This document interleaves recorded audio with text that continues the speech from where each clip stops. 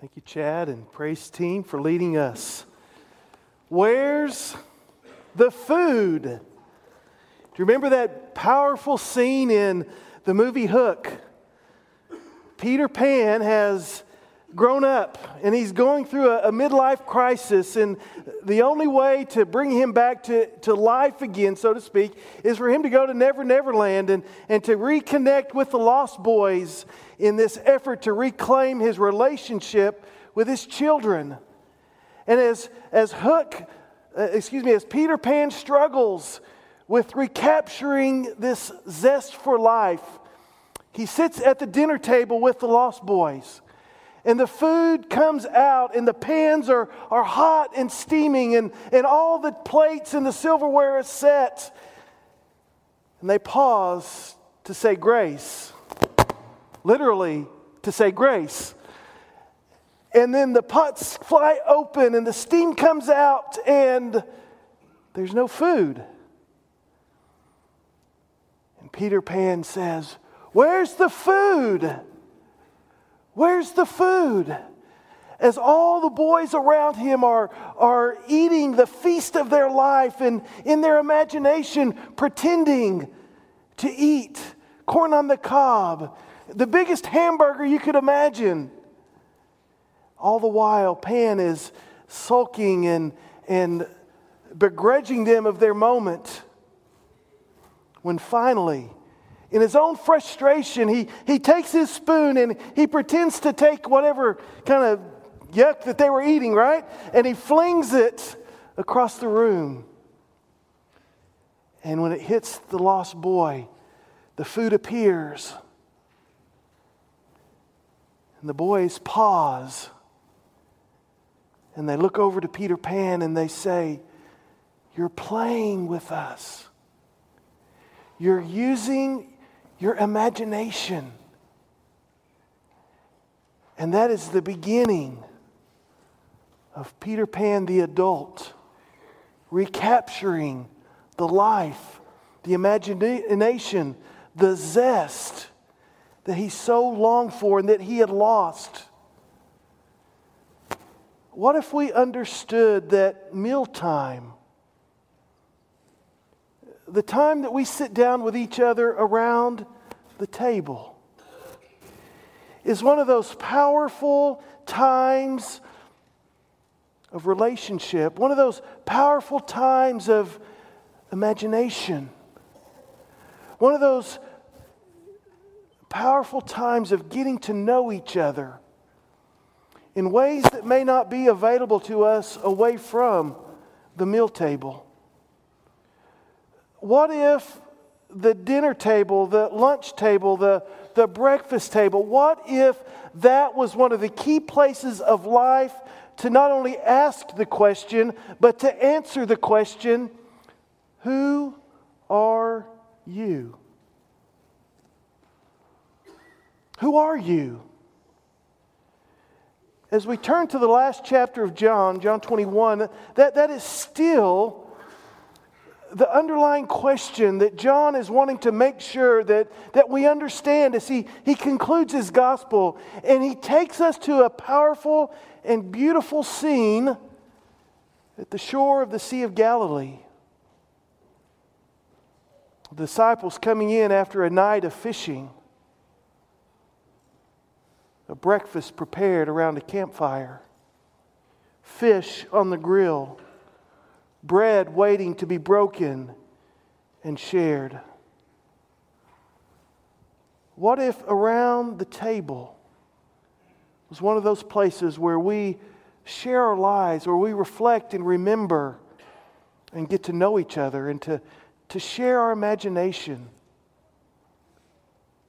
Now, John, at the end of chapter 20, verse 30 and 31, says that he's written this gospel, he's written this book so that we could know that Jesus Christ is the Son of God, that He is Lord and Savior, that He is the Christ, the Messiah.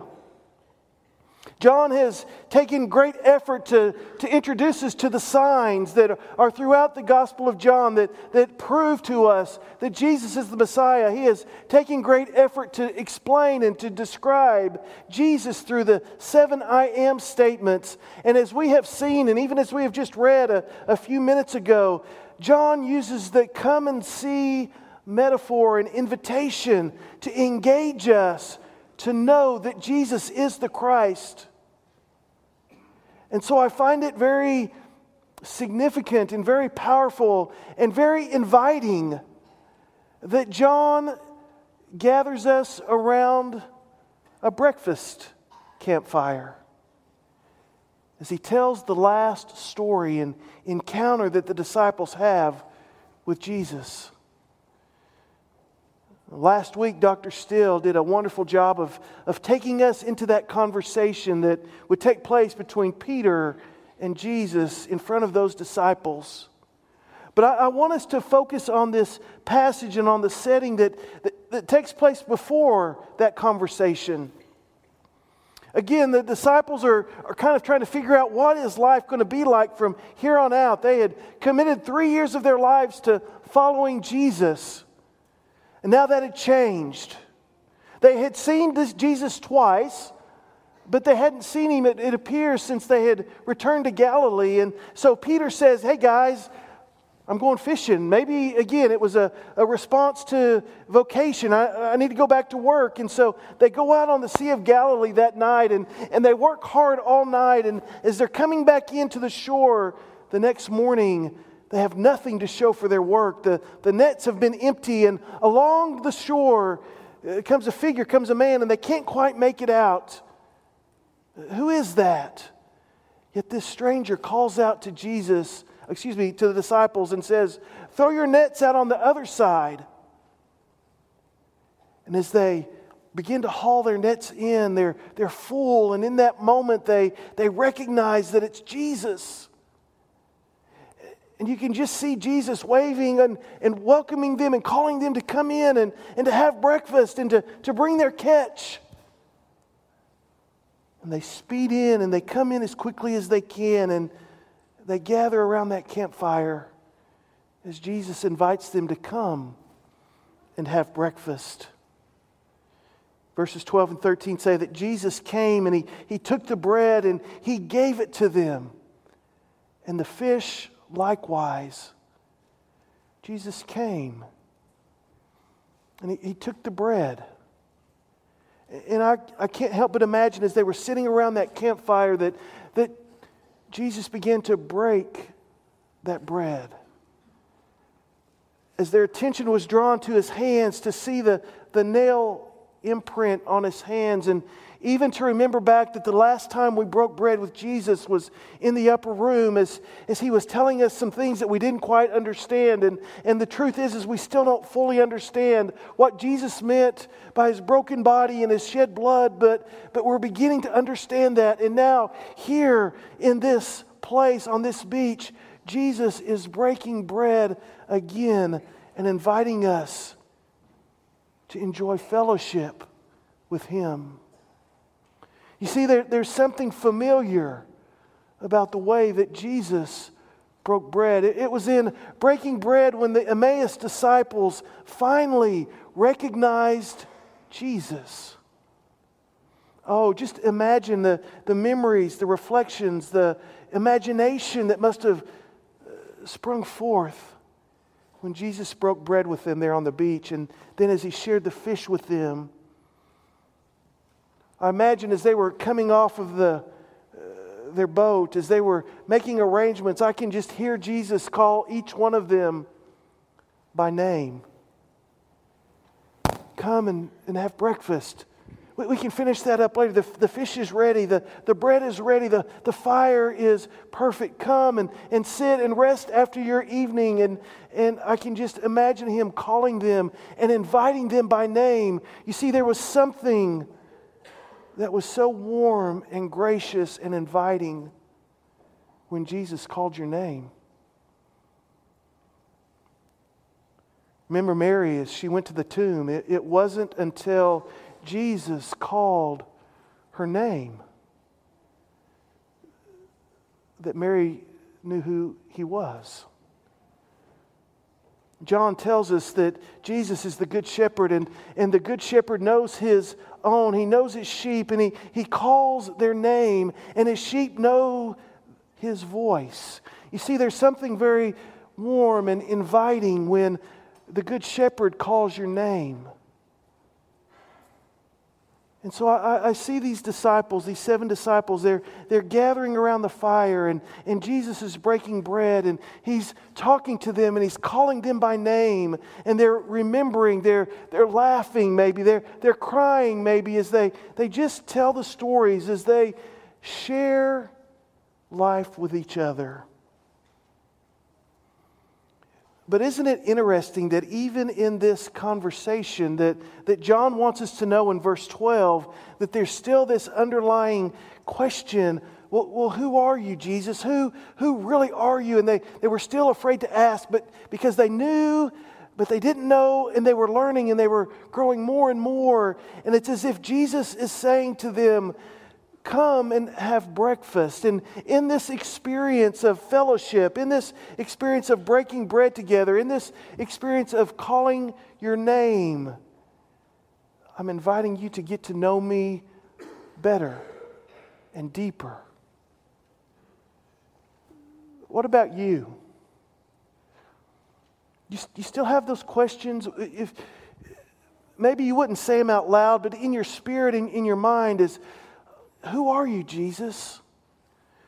Who are you? Yes, we've shared some things together, and you're my Lord and you're my Master, but still, who are you really? Help me to get to know you more and deeper.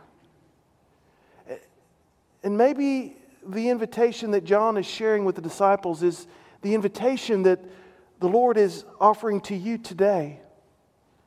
To come and to have breakfast with Him. To come and to sit around the campfire, so to speak, and to hear Him call your name. And to let Him prepare some fish and bread to break and to share and to give to you. Maybe it's time to recognize Jesus on the shore. That He's waving and He's motioning to you to come and to have breakfast, to come and to have supper with me. The fire's prepared. He's called your name. Come and join me. And there on the shore, He waits for you. So what do we mean when we say, come and have breakfast with Jesus? What does that mean, and how can we understand that today? I think there's several different ways we could look at this idea, but I want to focus this morning on the idea of personal quiet time, of devotional time, of just that quiet, that personal time that you would find to study and read God's Word, to pray and to meditate and reflect over Scripture, just on life, in the presence of God, in the presence of the Spirit of God, and being quiet before the Lord. Maybe having breakfast with the Lord is certainly on the individual one-on-one basis, that quiet time, but maybe having breakfast with the Lord or having supper with the Lord could mean that where 2 or 3 are gathered in His name, that He is there in our midst. And how important it is to gather with brothers and sisters in Christ and to gather around and have those quiet moments around the beach, campfire, listening to each other, imagining together, praying and speaking Scripture to one another. When was the last time you had breakfast with Jesus? By yourself? With 2 or 3 others? Allowing the Good Shepherd to nurture and love you and care for you. In the Gospel of John, Jesus says in John 6:35, I am the bread. He who comes to me will not hunger, and he who believes in me will never thirst. In John 4, verse 14, the story of the woman at the well, Jesus says, whoever drinks the water that I will give him or her will never thirst. When was the last time that you ate from the bread of life? That you drank from wells springing up within because you have invited the presence of God to be manifest within you? Come and have breakfast. Oh, that we would understand that all of us need to come and to sit and to be nourished and nurtured by the bread of life, by the wells of water springing up within. In the Old Testament, in the transition between the leadership of Moses and Joshua, there's a powerful scene in Joshua chapter 1 where Moses has passed. He's dead, and the reality of that to the Hebrew people is becoming more and more real.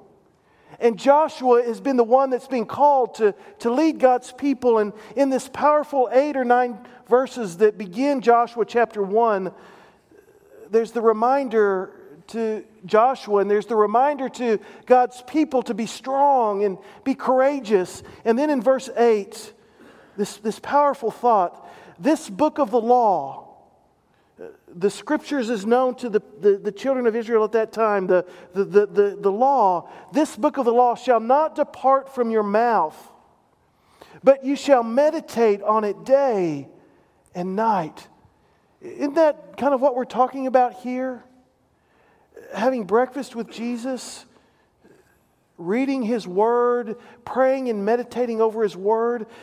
The Lord says to Joshua and to the Hebrew people, do not let my Word depart from your mouth. Don't spew it out, and don't just chew it a couple times and swallow it. But look, it says, but you shall meditate. Now, that word doesn't mean ruminate or chew, but the idea of meditation certainly surrounds this idea of chewing, of ruminating, of pondering. It's the idea, don't let the Word of God depart from your mouth, but rather chew on it. Enjoy it. Get all the nourishment and all the flavor out of it that you can. Enjoy breakfast with the Lord. Allow His Word to soak into your mind and your body and your heart as you chew on it, as you meditate on it. Don't just spew it out. Don't just vomit it up. Don't just swallow it. But enjoy. Pray. Meditate. Question. Study. Memorize. Allow the Word of God to just soak into all of your being. Can't you just see Jesus on the shore inviting all of us, inviting you to come and to eat breakfast? So, church, when was the last time that you enjoyed breakfast with Jesus? When was the last time that you sat down and for a few minutes, or maybe for an extended period of time, you just sat in His presence and meditated and chewed and prayed and ruminated and questioned and talked, but also listened to the Spirit of God? Maybe early in the morning is good for you. Or maybe at noontime.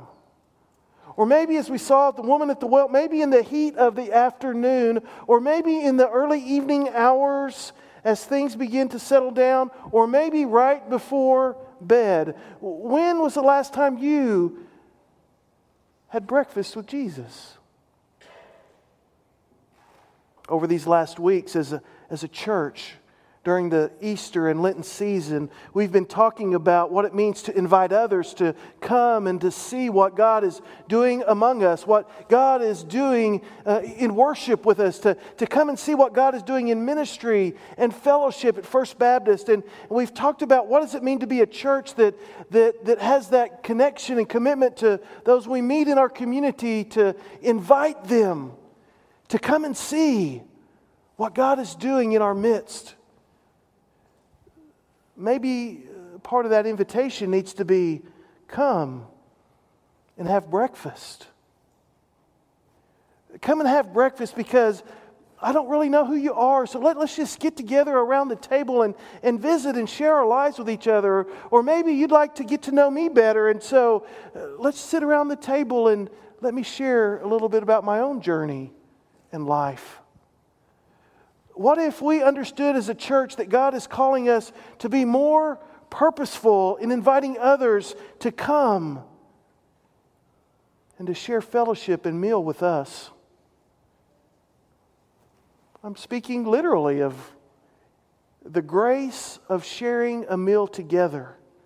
Our culture knows about the value of eating and sharing meal together. Our holidays are many times based around the gathering for a feast or a banquet. I think of the holiday tradition of Thanksgiving, of Christmas, of the Christmas meal, of the Thanksgiving banquet, of gathering with family and friends to share the grace of eating together, of talking and sharing our lives, even in our recreation, the tailgating experience of gathering together to celebrate game and competition, and to do that as we share food together with each other because it creates opportunity for fellowship and fun. And even on the other end of the spectrum in our society, the grace of eating together around the funeral table. As we mourn the loss of a loved one, of a friend, we find great value in nurturing our bodies and being reminded that life continues, and nurturing our spirit and our souls as we laugh and cry together and tell stories. As a culture, we understand the value of the grace of eating together. Families know the grace of eating together, of listening to one another around the dinner table. Families, when was the last time you sat down and you shared a meal together? Not a fast food meal that you're eating in the station wagon on the way to the game, but you sat around the dinner table at home or even a restaurant and you talked and you listened and you imagined together. Friends and coworkers know the value of eating together. Our ministry staff, one of the most significant things our ministry staff has done over the last year is that we share lunch together every Tuesday after staff meeting. Because we know the value of just going and not talking about church business. Just talking with each other and sharing our lives and laughing together. And talking about what's important to each other together. Students, you go to lunch together, right? I mean, who you eat lunch with, where you eat lunch is an important part of high school and college. Just growing up, because you share your life, you share your thoughts, your imagination with one another. Our faith knows the value of eating together. The early church would gather in homes to eat and to pray and to learn to each other. Acts 2:46 says this: they were taking their meals together. The early church, they gathered in homes and they shared meals together with gladness and sincerity of heart. So here's again a question for us. When do you breakfast with others? When do you share and engage others around the table to visit, to imagine, to walk with each other? Our church does this in some significant ways. Our Wednesday night meal is a great time for the church family to gather around the table and just to catch up with each other during the week. Our brown bag lunch that we host on the OU campus is a small group, and we'd love to have others come and join us. We meet on the first Monday of the month during the school year. And we sit around the table and we enjoy a brown bag lunch and just talk about life and about different things. The Dinner 8 ministry is an opportunity for you to engage across the generations with those in our church, to sit across a table, and certainly to enjoy some small talk. But what I've learned is that if we don't engage in the small talk, the big talk never comes. The talk of sharing our burdens and our hearts, our dreams and our joys, our imagination, that never comes if we don't sit around the table and just have small talk and get to know each other. Our community, our church is committed to reaching out and inviting others around the table as we reach out into our community with our Sunday supper to gather and to provide a wonderful meal for those that struggle with meal, that struggle with community, that struggle with life in general, and just to have a place to come and to sit and to eat and to enjoy conversation. When do you breakfast with others? In our church, we have a manifest lunch that meets once a month on the first Wednesday of the month. And it invites the downtown community to come and to enjoy lunch. And as we know each other professionally, it opens a door to get to know each other personally and to hear our stories as we share with each other. We invite others to lunch and to dinner through the Public Servants Appreciation Dinner this Saturday night. Many of you have already signed up to bring a meal, but we invite all of our first responders, our IMSA folks, our firefighters, our police officers, our sheriff's deputies to come and just to enjoy a time of fellowship and meal. Come and gather around the table. Come enjoy the Family Life Center. It's our way to say, hey, come and have breakfast with us. Come and get to know us. As a church, we invite others to breakfast with us. But what about you? When was the last time you invited someone to enjoy a meal, to enjoy a cup of coffee, and just for the purpose of getting to know them and to engage in conversation with them, to begin that dialogue that would say, come and see what God is doing in my life, what God is doing in our church. A mentor friend of mine said that he would never invite anyone to church that he and his wife had not invited to their home for dinner yet. That's a powerful way of connecting with others. And what it says is that we want to get to know you. We want to invite you to come and share fellowship with us.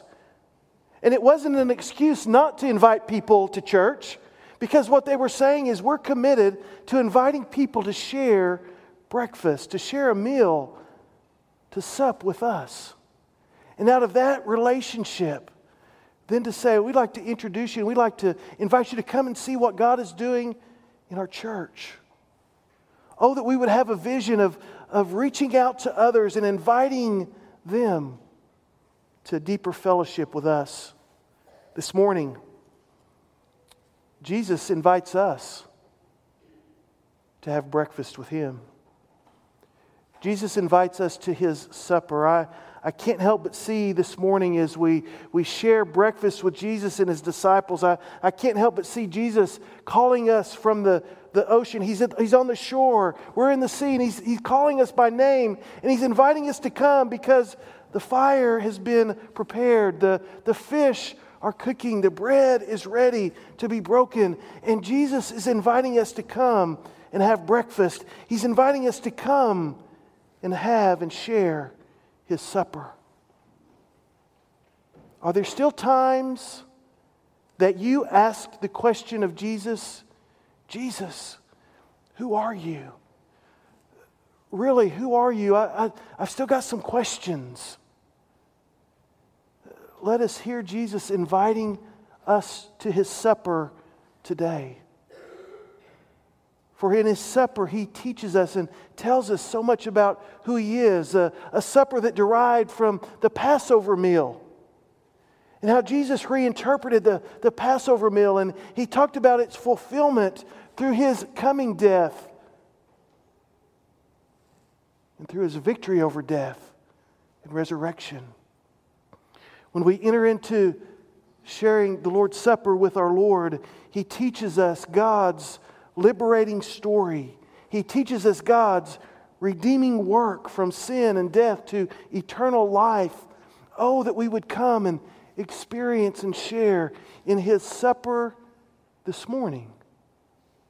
That we would engage the Spirit of God with our imagination and allow Him to teach us more about Him as we hold and as we taste the bread, as we hold and as we drink the cup.